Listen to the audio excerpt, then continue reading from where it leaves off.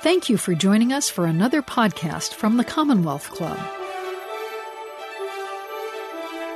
Hello, and welcome to tonight's meeting of the Commonwealth Club of California. I'm Eric Siegel, chair of the club's Personal Growth Forum and your host for today. We also welcome our listening audience, and we invite everyone to visit us online at commonwealthclub.org. Our speaker for the day is Nina G., the stuttering stand-up comic and author of Stutterer Interrupted, The Comedian Who Almost Didn't Happen, Bay Area Stand-Up Comedy, A Humorous History, and Once Upon an Accommodation, a book about learning disabilities. She's been featured on NPR, the BBC, Psychology Today, and is presented to the Fortune 500 in many universities. She co-produces the Comedians with Disabilities Act, a national touring comedy show featuring comedians with disabilities, and she's performed with Will Durst and Mort Sahl and others. Nina stutters and has learning disabilities. She also has a doctorate in psychology and is an advocate on disability, invisible or not. Through humor and comedy, she will show us what it means to laugh at disability from an insider perspective. We'll deepen our understanding of what disability means, how to be an ally, and how to self-advocate. And maybe we can get her to tell us some stories about stand-up history. She's been interviewed numerous times, and one of the quotations I like the best is when she said, quote, "I get ideas for my material from life in general. As a person with a disability, there are absurd things that people say to me all the time. Before I started doing comedy, I would get really mad at these things. But now I see them as a gift. It's like they're giving you a joke to tell everybody. And although I often tell a joke at this point in my introduction, I'm not going to try one here." So I defer to our comedian and our coach for the evening, Nina G. You have no idea how long it's taken for me to be up here. You have no idea. This has all been in the works since 2019. So this is a very long path. So I really appreciate you, Eric. So I am the Bay Area's only female stuttering stand-up comic. Yes. And I'm part of a comedy troupe called the Comedians with Disabilities Act. So it's me, a guy who uses a wheelchair, another guy who's blind, and another guy who's a little person. And people come up to me all the time and they say, you know, stuttering and dyslexia, because I also have that, those aren't real disabilities. You shouldn't be in that comedy troupe. And I tell them, if you look at the definition of what a disability is, it's a physical or mental impairment that substantially results in having to deal with jerks. So I'm pretty sure it qualifies. I usually use another word, but I was told I couldn't. So insert whatever word you feel is appropriate there. So there you go. Now, I do a lot of shows everywhere, in different kinds of settings. Some are in colleges, some are in dive bars.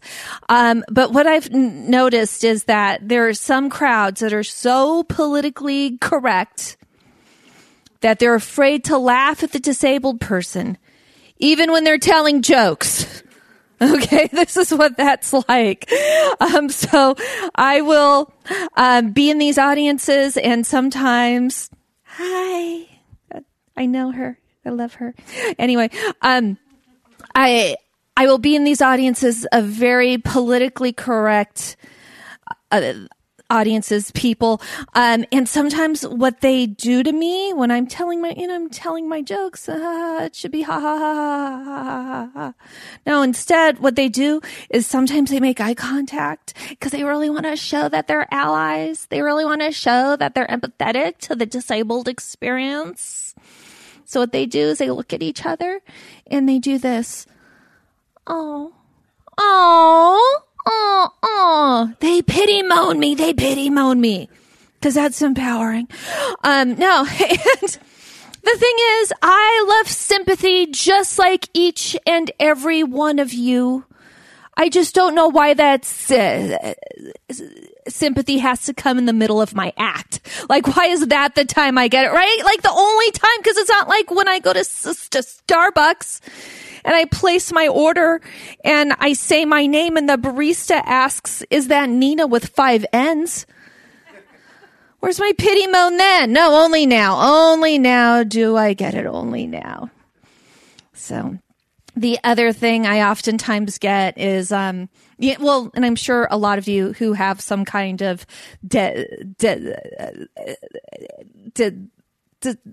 disability also get this. As soon as someone meets you, they suddenly have a PhD in the thing you have.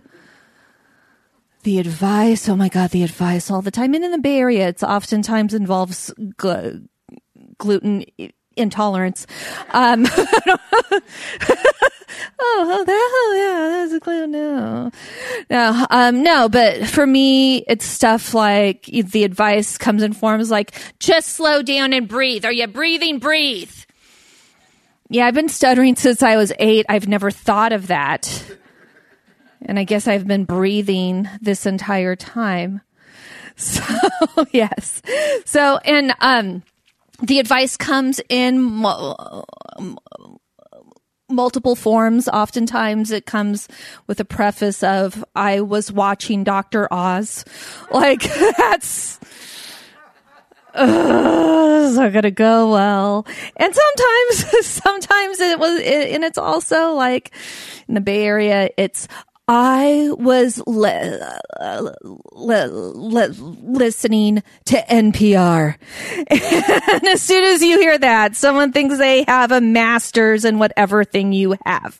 So just a couple things to know about that. Now, let's see. Okay. Us who stutter, we are only 1% of the population, 1%. So a lot of times people haven't met us. So I always like to educate audiences about what stuttering is, because a lot of times people think that it's nerves. A lot of times people think that it is low intelligence. It is none of that. It is simply a difference in our brain. Some people might say a brain abnormality, but as someone who has a brain abnormality, I like to say a difference. Like, I think that is a better way of saying it. And so the difference is here on the left side. Okay.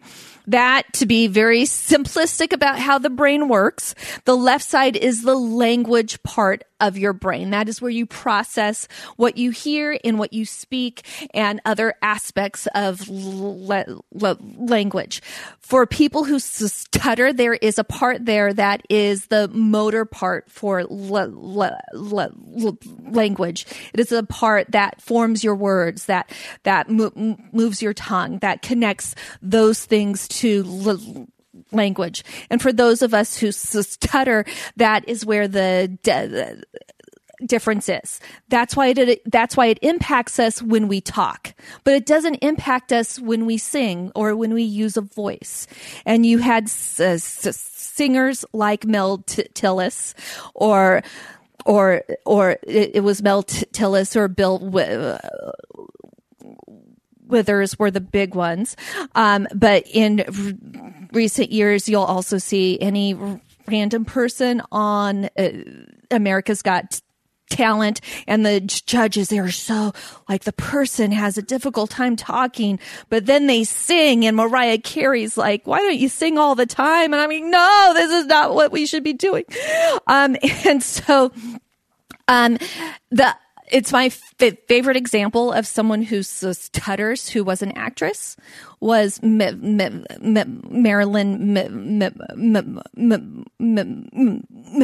Monroe, who I don't know why she would give herself a double M name. Like, I don't know if you could tell that was really hard to say. I'm guessing she stuttered on C's and K's. So, yes. And so she talked the way she talked, so that she could talk around her stuttering. So that's why she talked like this. Because if you talk like this, you can trick your brain into not stuttering as much. And then you're just more fluent like that. And that's what she did. Now, once I was talking to a guy and I was explaining to him what stuttering was and about all those things about the brain. And I did the Marilyn voice. And that's when he said, "That's very sexy. Maybe you should talk that way all the time."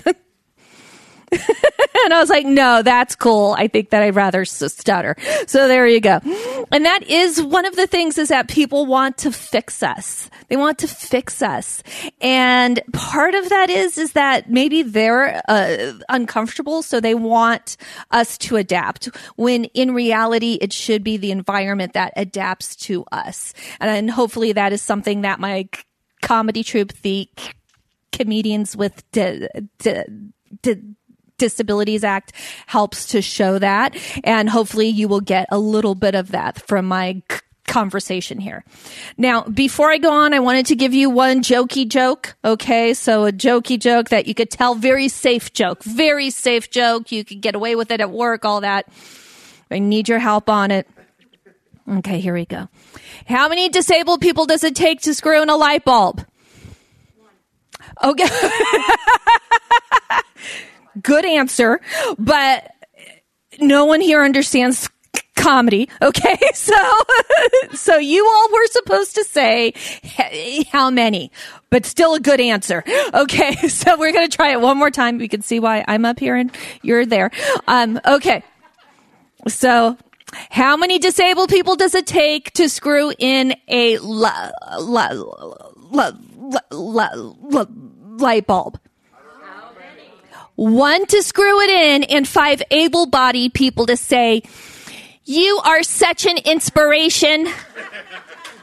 Thank you. Some of you, I feel you know that from the inside out a little too much. And that is the thing, is oftentimes people will, like, once I did a talk at a library, and it wasn't even for comedy. It wasn't even on stuttering. It was just about adaptive technology. And a woman came up to me afterwards and said, "You are such an inspiration. If I talked like you, I wouldn't talk at all." I was like, not really a compliment. No, for real. She said that. And that is the thing, is oftentimes we are called inspirations because people are like, "Oh, thank God I'm not you."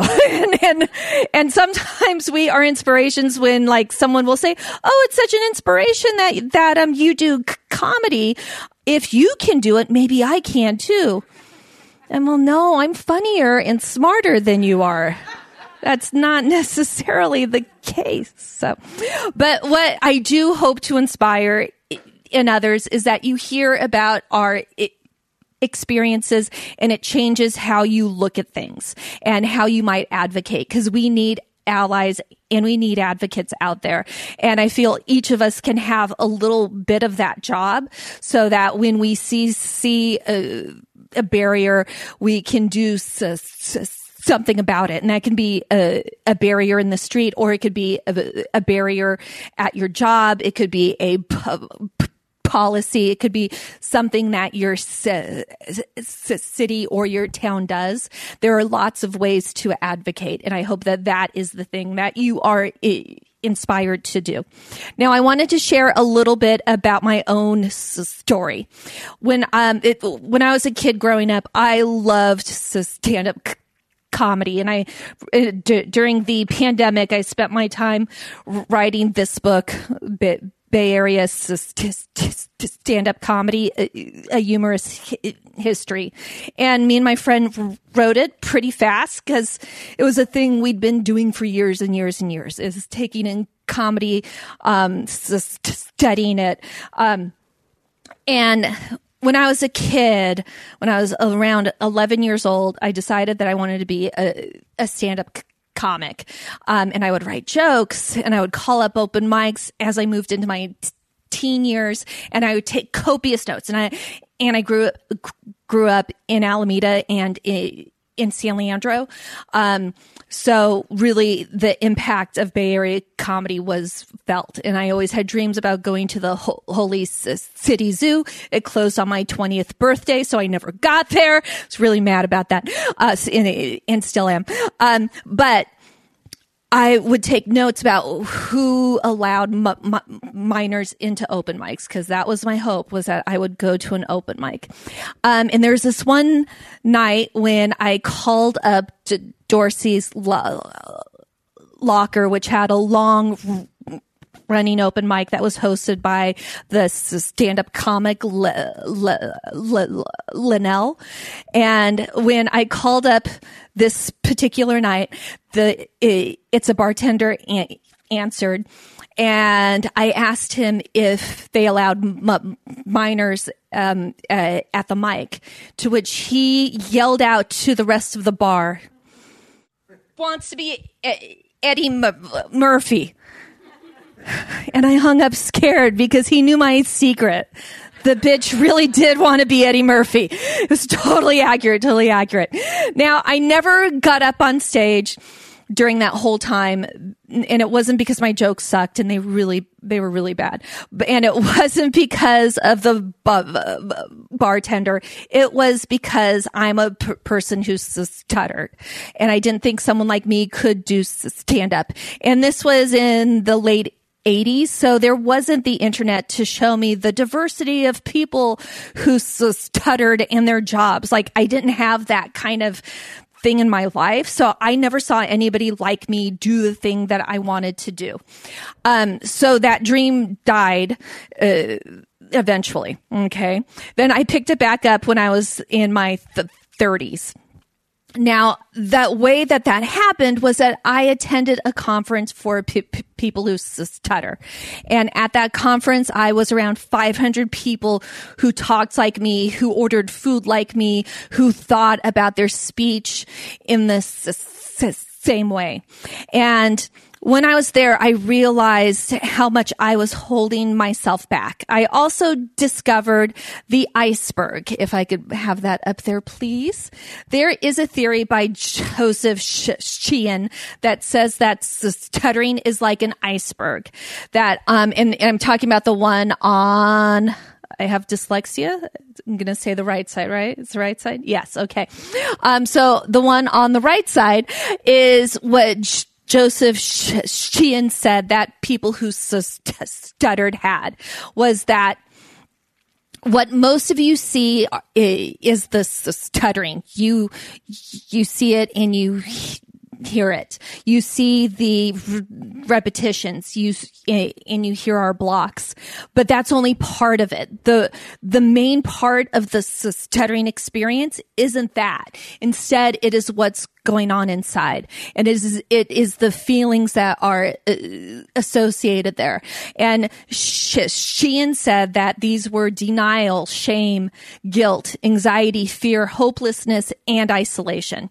And as a person who stutters, and even as a person who has dyslexia, I had experienced all of these as related to my disabilities. There was shame about the way I talked. There was guilt about having someone sit through my stutter. There was fear. There was hopelessness. And most of all, the isolation piece. Because when you're part of 1% of a population, it's hard to find people who experience these same things. Also, of that 1%, if there's 4 of us, 3 are going to be men, 1's going to be a woman. So the isolation gets even deeper. And at the conference, when I was around other women who stuttered, I realized how we are socialized, that women ourselves, all of us are taught to be small. And when you're a person who stutters, that's even more so, because you don't want to put someone else, like, and especially me having an Italian American background, like, what I had to do was to make other people comfortable. And I felt that it's that guilt of having them sit through my stutter. And that was a big piece. And I realized how much I kept myself small because of all of that. And there's this thing that happens when you stutter is that you're interrupted constantly. And I have a joke I didn't do, but I'm going to insert it now. I think things are going well. Okay. That I have a rule that I don't fake my stuttering and I don't fake my orgasms, no matter how long either one of those things take. And they have a lot in common because if the other person would just shut up and stop interrupting me, I'd finish a lot faster. Okay, that's as far as I'm going to go. Don't worry, that's it. I'm not gonna, thank you. He wants more of that. No, and so that is the thing, is that you're interrupted all the time. And what I found was that I was interrupting myself.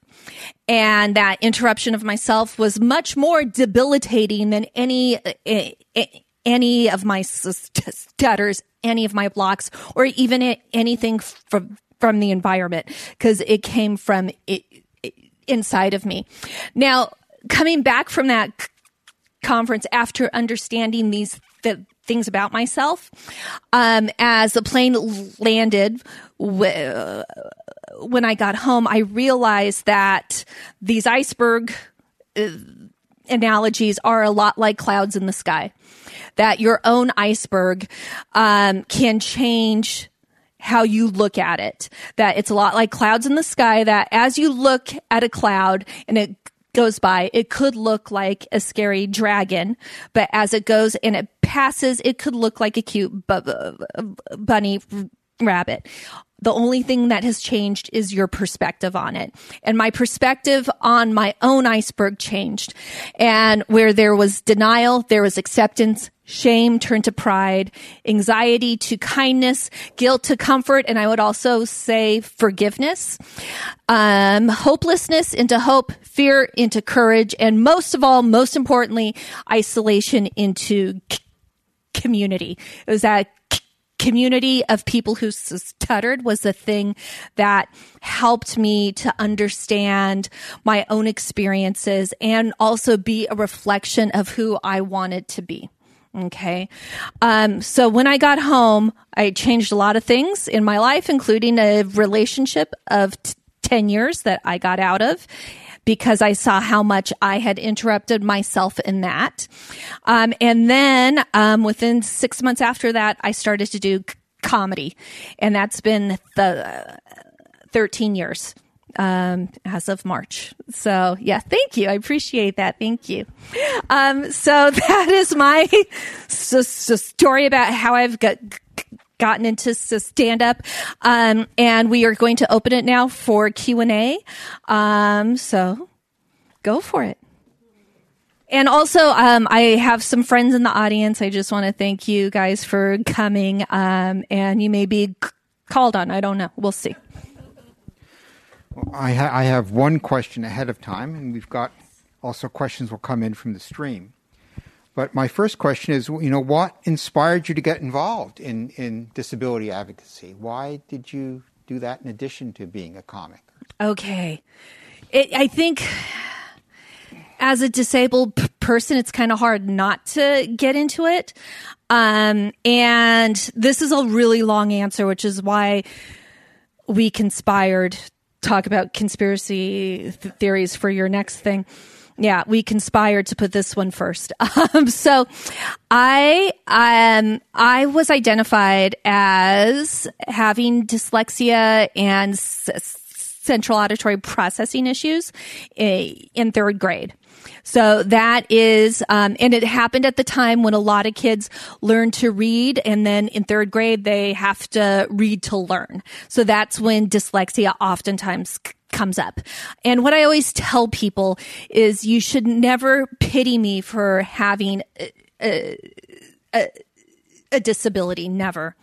But you can pity me for going to Catholic school in the 1980s with those things. because that sucked. Because in the 1980s, they didn't have the advocacy. They didn't have the laws. The ADA passed in 1991.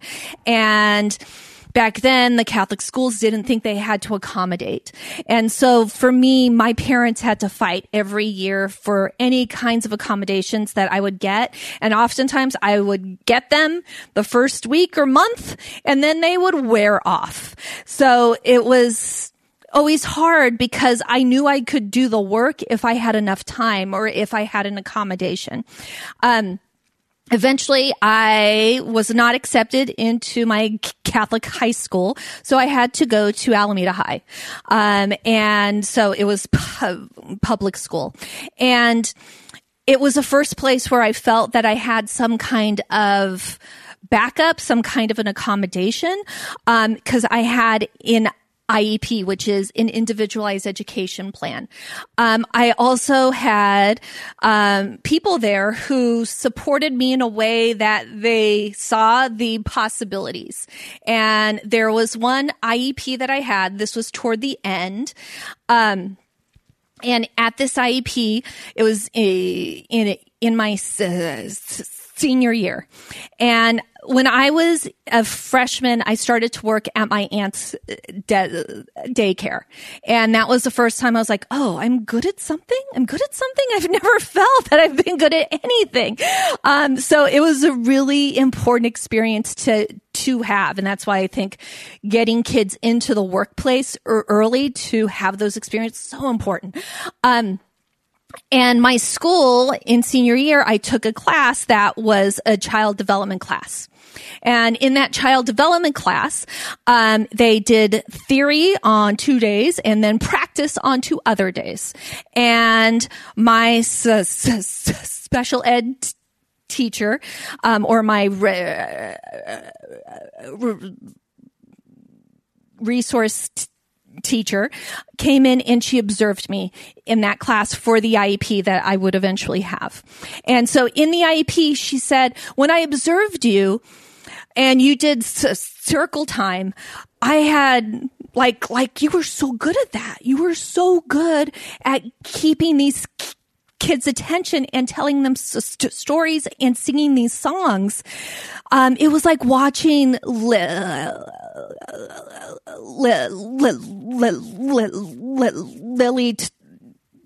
Tomlin up there. Now, my teacher did not know that I was harboring this wish to be a stand-up comic, nor did she know that I had a sock puppet that I had named Edith Ann after the Lily Tomlin character, but I did. And so having her say that was so important to me because it was the most authentic kind of feedback that I had ever gotten. And she saw me both as a teacher, but then this other love that she didn't even know I had. So for me, that was a really important piece. And I'm going to come back to all of that in a minute. And to say that when I left high school, I understood what a good disability experience was. Like, I had the best when I was there. Then I went on to community college, and it was really good there too. And then I went on to UC Berkeley, which is where I did my undergrad, and that was pretty good too. It wasn't as good as community college, but it was still good. Then I went on to grad school, and in my first week at grad school, I had one of the teachers that I had to meet with to do my accommodations, and I showed them my paperwork, and they saw my IQ score, and they saw my testing, and they told me, you don't belong here. You are probably going to fail in the next 6 months based on your scores, and so I suggest that you drop out, and don't, and save $100,000. And I went home to my mom and I cried in the kitchen, but it was something that I had felt back in third grade. But in between that, I had these other experiences. I knew that my parents advocated. I knew that I had teachers who had advocated. I knew that I had people who kind of lived inside of me, that I knew that this person's opinion of me was not true, and that I could advocate and do something else. And when I was at that meeting, and when I had to really face that, that's when I was like, oh, things still suck.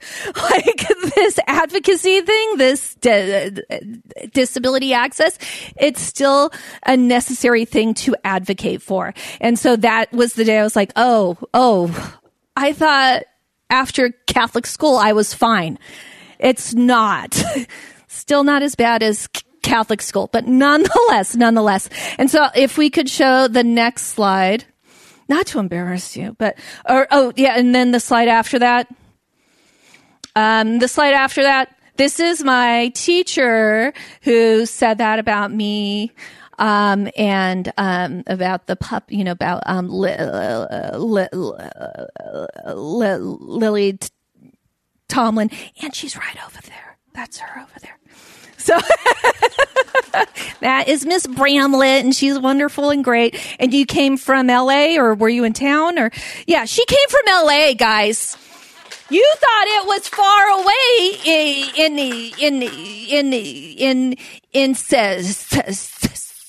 Saratoga.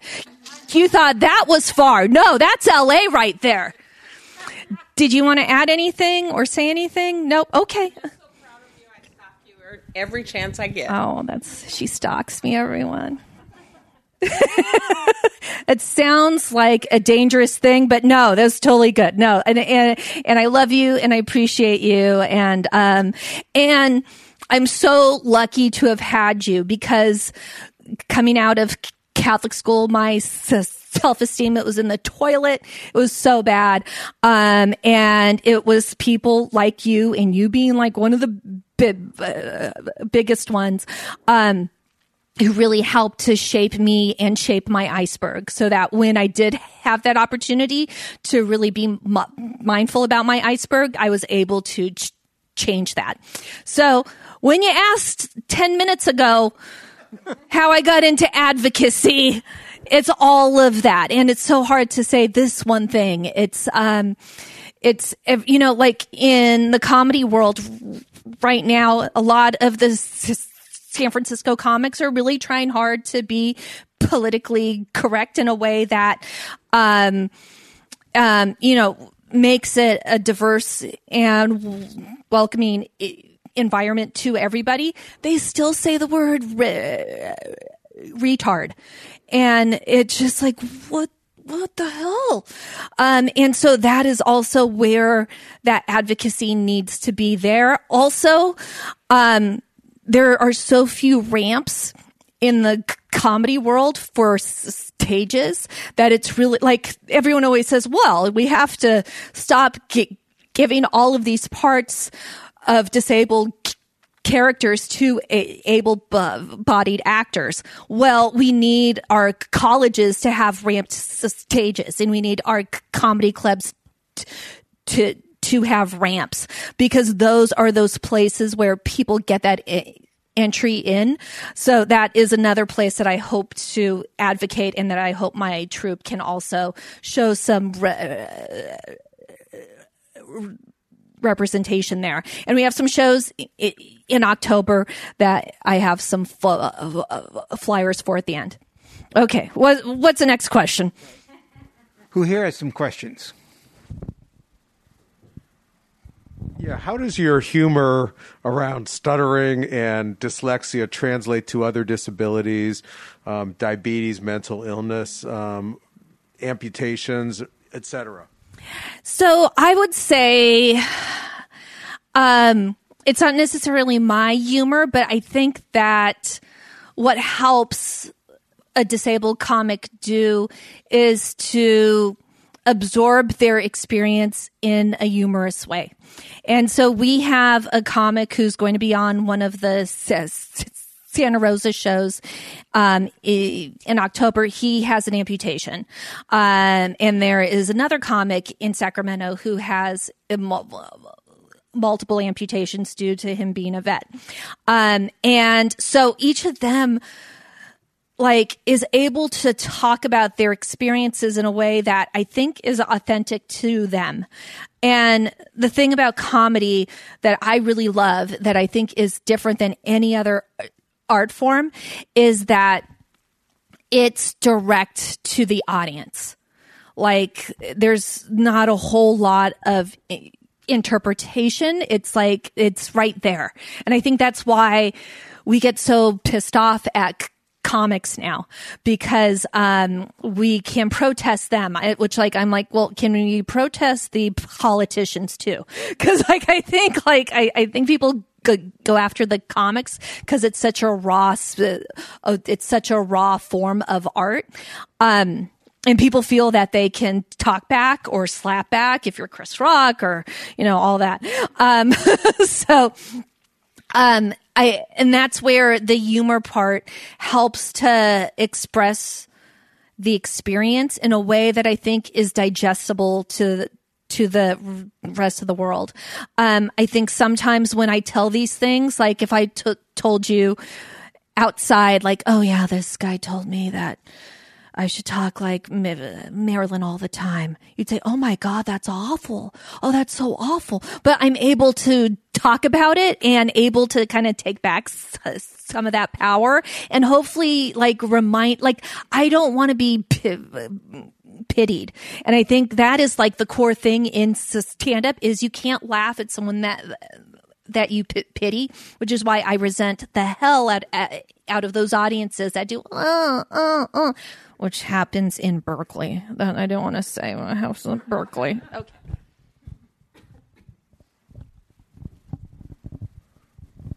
I assume when you talked about community college that you went to Laney, and it was actually Chabot and Alameda. Oh, okay. But that was a good guess. It was a really good guess. It's my mom was almost the queen of Laney. So, just by the way. The reason I'm asking is because I imagine, Berkeley has a wonderful reputation for being very accommodating people with disabilities. And I'm wondering, once you go outside the Bay Area, whether you've noticed, a really big difference in how willing to accommodate people are. Yeah, that's a great question. And a lot of that, what I've seen is traveling with my friends, because for me, as someone with a semi-apparent disability, it's a different kind of experience. And I have a friend, Steve, who we have a show in Hollister next week. And he's just getting back into it. He's a little person, and going around and traveling with him, people stare at him constantly. Of course, he has a shirt that says "Keep staring and I'll do a trick." So there is that part. But I think that we think the Bay Area is cool. A lot of stages here still aren't ramped. Yeah, you could be understanding and all of that, but if you can't get a 400-pound chair on stage because it's an electric chair, I don't think you're that cool. And there are some areas that are not accessible, but the attitudes are, and it could go the other way too. So, and I wish I had a better answer, but yeah. Thank you. And I'll wait for the mic, I guess. Hi. So, question about when you write your material, do you ever cut out things or, around the stutter, like timing and stuff like that? And do you get mad that you're doing that? And what are the thought processes there? Yeah. So, and that was one of your questions. Eric, is what is the process to do comedy? And for me, I feel, and this is, something having dyslexia that I've always had to do, is I've always had to work 3 times as hard. So I already know that that's going to happen. Like, I already know that. And I think with comedy, I write a joke. I don't think about the stutter, and then I go to an open mic. I'm like, oh, of course I'm going to stutter on this word. That's always going to happen. But then the placement of that, will that screw up my punchline? And a lot of people who stutter on our names, and oftentimes we stutter on a punchline. And so it could be kind of a challenge in comedy. And so just kind of trying to find the rhythm of that, and doing it over and over and over again to see where that is. And the more you do a joke over again, the less that you're going to stutter, which isn't my point, but I really want to get that joke down. So there's that piece. Now, I did do a show in Las Vegas. Like, the stuttering is so weird because I could be totally fluent tonight off stage, but just stutter more on stage. 2 weeks ago, I was in Las Vegas, stuttering a ton off stage, totally fluent on stage. My stuttering jokes did not go well because they didn't have any context. And the guy afterwards, like, oh, I wouldn't have even known if you didn't say. I was like, that's not the point. That's not what I'm trying to do. So yeah, it's a really weird process. And I think that's why someone who's been into it for 13 years isn't going to go to the open mics that I go to, which aren't like always great. But I feel I have to, in order to know the joke, not only for the stuttering, but also to go over it again and again and again to get fluidly the words down because of the dyslexia, because I don't remember stuff well when it's words. So there's that too. And thank you for asking that. Oh, sure. Got another.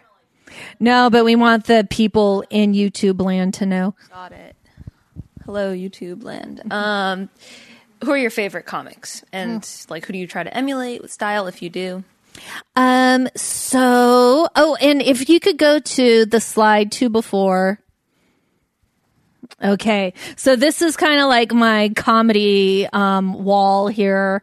These are a combination of friends and famous people I've met, especially Bay Area influence. Robin Williams is there in the middle, and Mort Saul is there. And Father Guido Sarducci is up there too. I'm glad the Italian knew that.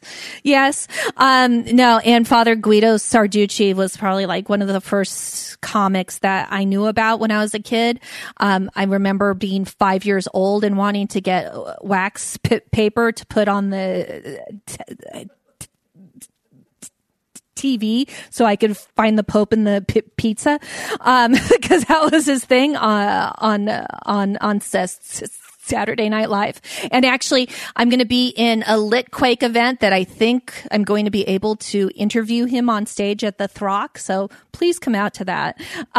Anyway, the 2 guys down at the bottom, they are Paul Mooney and Dick Gregory.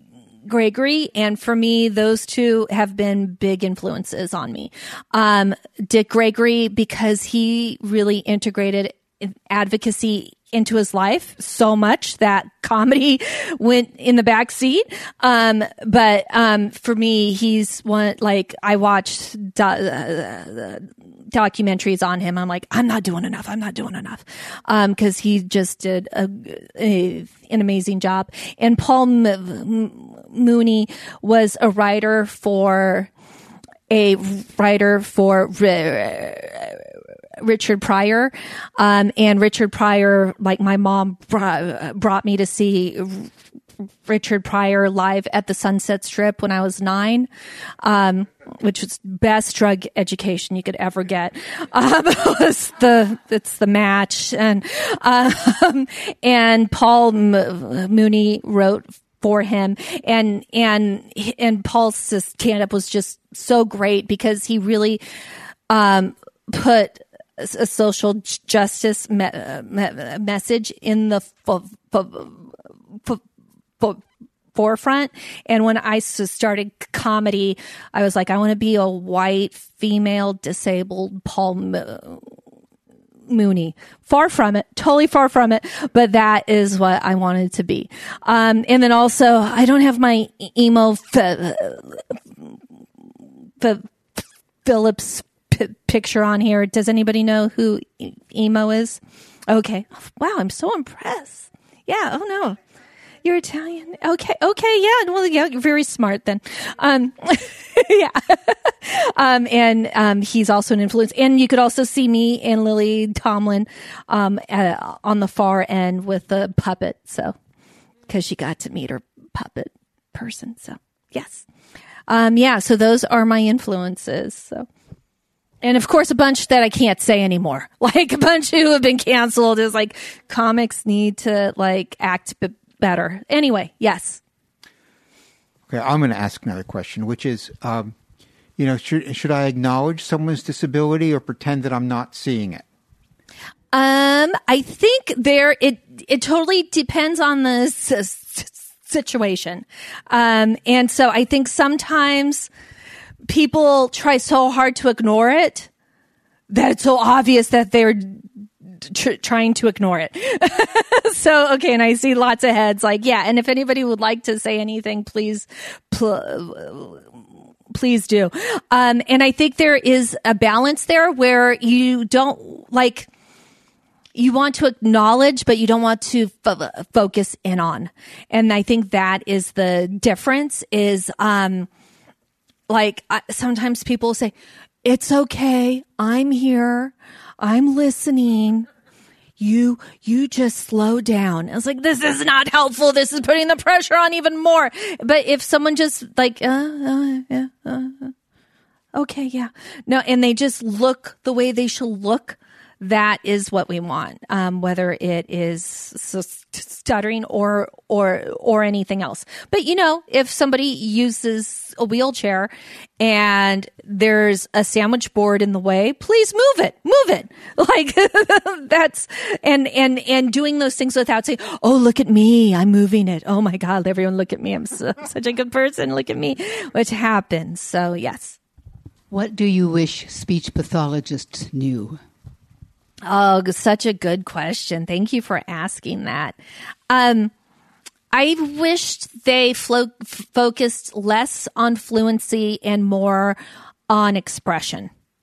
Because fluency, when I was a kid, the way that you treated stuttering was you talked like this, 'cause I'm really fluent like this. Could you imagine doing this for an hour? No, but I'm fluent. And so, there's that. I think they need to work on self-acceptance, on it's the iceberg stuff. And what I feel is that every person who stutters has their own iceberg that they have now, and then one that they might want to try to achieve. And I think a speech therapist can help to identify that. Like, what do you want to do? Okay, let's try and figure out how you can do that. And there's a lot of techniques now that are not the fluency ones. Instead, it's like going and ordering a coffee and telling someone in the forefront, up front that you stutter, so that then the pressure's off. Then you can just stutter and you're educating people. Because that is the thing about advocacy, is that oftentimes we teach kids to advocate, but we don't teach the environment how to receive that advocacy. And that is something I hope can be changed. But I feel that also, oh, this is the thing. Oh, this is what I want to say about this. Is whether you are a psychologist, whether you are a speech and language pathologist, whatever, if you're a teacher, your job just isn't with that individual, but your job is to advocate in the communities that you're in. It's to educate your school. Like if you are a professor, then you educate that school about disability issues. If you have any impact within the community, to educate the police about if somebody stutters, it doesn't mean that it's that they are lying. And I have a friend, or she's not a friend, but she's like a Facebook stuttering friend who was detained at the Georgia airport because she stuttered. She was coming through customs from another country, and they detained her because they thought she was lying. And so how can we change those situations and to advocate in that way? Because your job just isn't with the individual. It's to change how people receive that individual. I know that frequently when you've gotten stuck with the word, I have this temptation to kind of like jump in and guess what it's going to be. And fortunately, I've been able to restrain myself. But I suspect when you do comedy that there are people who aren't able to, and I was wondering how you deal with that. Yeah, no, that's a great question. And, I am Italian American, and Italians tend to interrupt. So there is that. And so, there is that cultural part that some cultures just try to finish your sentences. And that is different than doing it because you think you're helping, because you're not helping when you finish a stutterer's words. And sometimes I will stutter. So if someone says the word, then out of spite, I'm going to stutter on this even more. And I do it that I so appreciate that laugh from you. And so there are different ways that happens. Now, when I'm on stage, people don't mess with me too much, which is really fun. When they do mess with me, because I kind of feel that as a stand-up comic with a disability, I've been teased since I was 8. I've gotten stuff from everybody. I want to say the S word, but I can't. But I've gotten that from everybody. So I feel like I am the guy who's walking down the street who has a black belt in Kung Fu. And he's just waiting for someone to pick a fight. Like when I'm on stage and there's a heckler, I'm all, I've been waiting since I was 8 for this. You're now my Catholic school teacher and I'm going to lay into you. So on stage, please bring it on. Now, when I'm off stage, that's when it gets more weird and it gets more awkward. And I'm like, oh. And a lot of my friends were like, you need to be more like you are on stage when you're off stage. So there's that. Well, I don't have one. However, I do have another one here about just generally resources for people who stutter. I mean, that would be one of mine. Yeah, no. So there's a lot of really great organizations. There is the National Stuttering Association, and they actually started in the Bay Area as the NSP, the National Stuttering Project. So they have their roots here, as many of the disability organizations do. And then they've expanded. There's also the ISA, which is the International Stuttering Association. They are really great, and they have lots of activities online as well as international conferences. I was their keynote in Iceland, and they had like the Iceland president there. Like, very weird when you go to Iceland. like the access to things is different. And so there's that. There's also the American Institute on Stuttering. And really those are the speech and language professionals that I feel are doing some of the best work, because it is self-acceptance. It is expression. And Emily Blunt is on their board. So every time she puts out a film, she really tries to bring stuttering to the media. And I really appreciate that.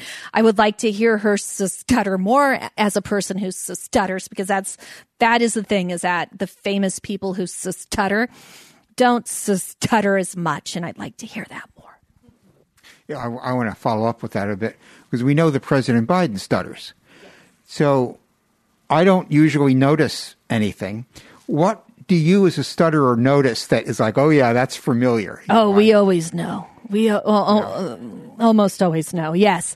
Well, and he does some things like, I think he stutters on O's, because instead of saying Obama, he says my president, or like my boss.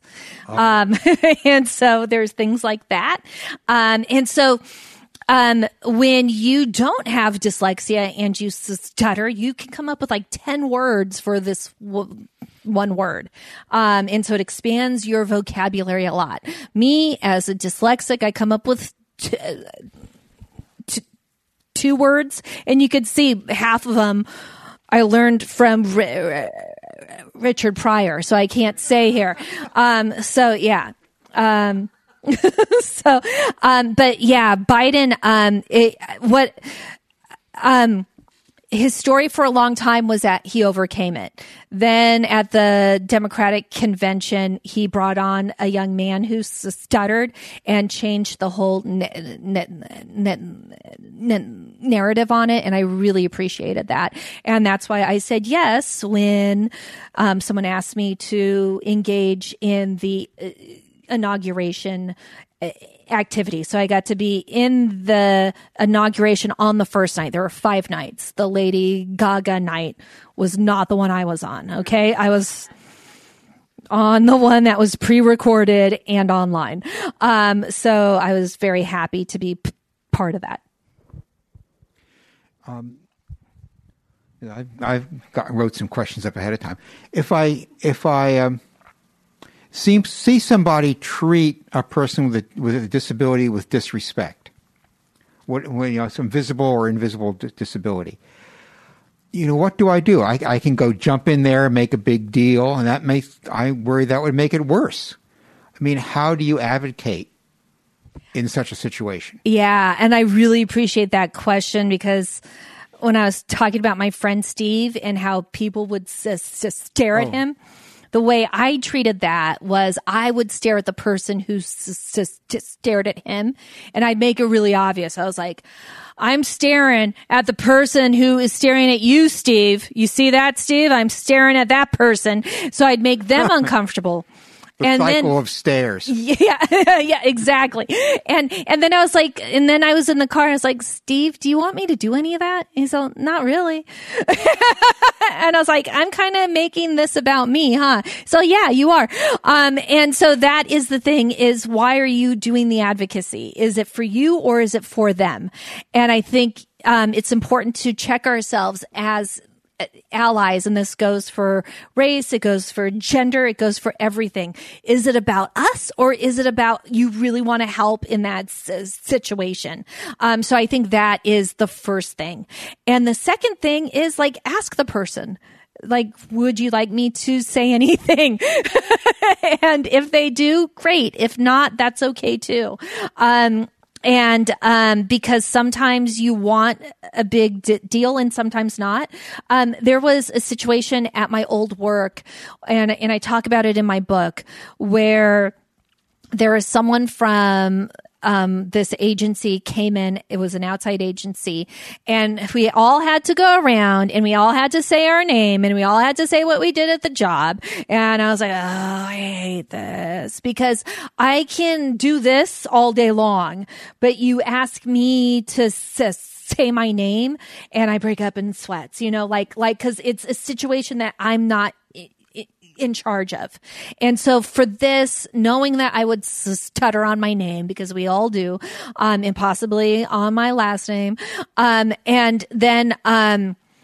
when I did, the woman got this look on her face, because when you stutter, there is the face of the other person. And sometimes it's like, oh, what's going on? And hers is like, oh, what's going on? And sometimes it's like, oh, the poor thing. So there's lots of different faces. Sometimes it's like, oh my God, they're having a stroke. So like, I've seen them all. And this person was like, And afterwards, I was talking to my boss and another friend at work, and we were talking about how the whole thing went. And I was like, well, I didn't like how she looked at me.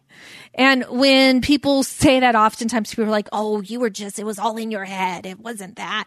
And my boss, instead of that, was like, yeah, I saw that. Do you want me to say anything? I was like, no, it's fine, but thank you. Like, that's the first time anybody had like said, would you want me to? So he validated me and then asked if he could. And actually in that situation, it was just enough to be seen. And the other night, a similar thing happened where I was doing a show which we had very low attendance for, and we had to go bark, meaning we had to try to get people in. And so me and one of the women on the show, we were trying to get people to come in and talking to people outside. And that's when I was trying to get this one woman in. And the woman said, oh, so what is the relationship between you two women?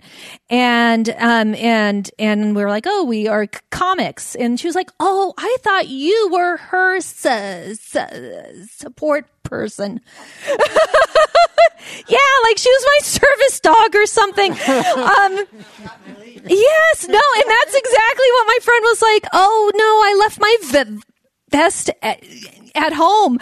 And then I was like, yeah, she's working, so please don't pet her. And this was my friend Candy, who it's not like we're like close friends, but like she, being a comic, she was able to get in there and make fun and just do enough. And it was just, it was really nice to have someone just kind of jump in and be on the same page. Well, we're going to have your... All right. Our gratitude to Nina G. for being with us today. Thank you, everyone, so much. And coming from so far. We are also grateful to our audience here, as well as to those listening to the recording.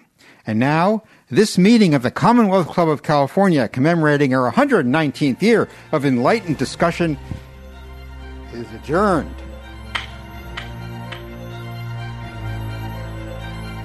You've been listening to the Commonwealth Club of California. Hear thousands of our podcasts on Apple Podcasts, Google Play, and Stitcher. If you like what you've heard, please consider supporting our work and help us bring 500 programs a year to listeners like you. Go to commonwealthclub.org/donate. Think your way around the world with our travel programs to exciting domestic and international destinations. And when you're in the Bay Area, please join us live at our events. Thank you for listening and for your support.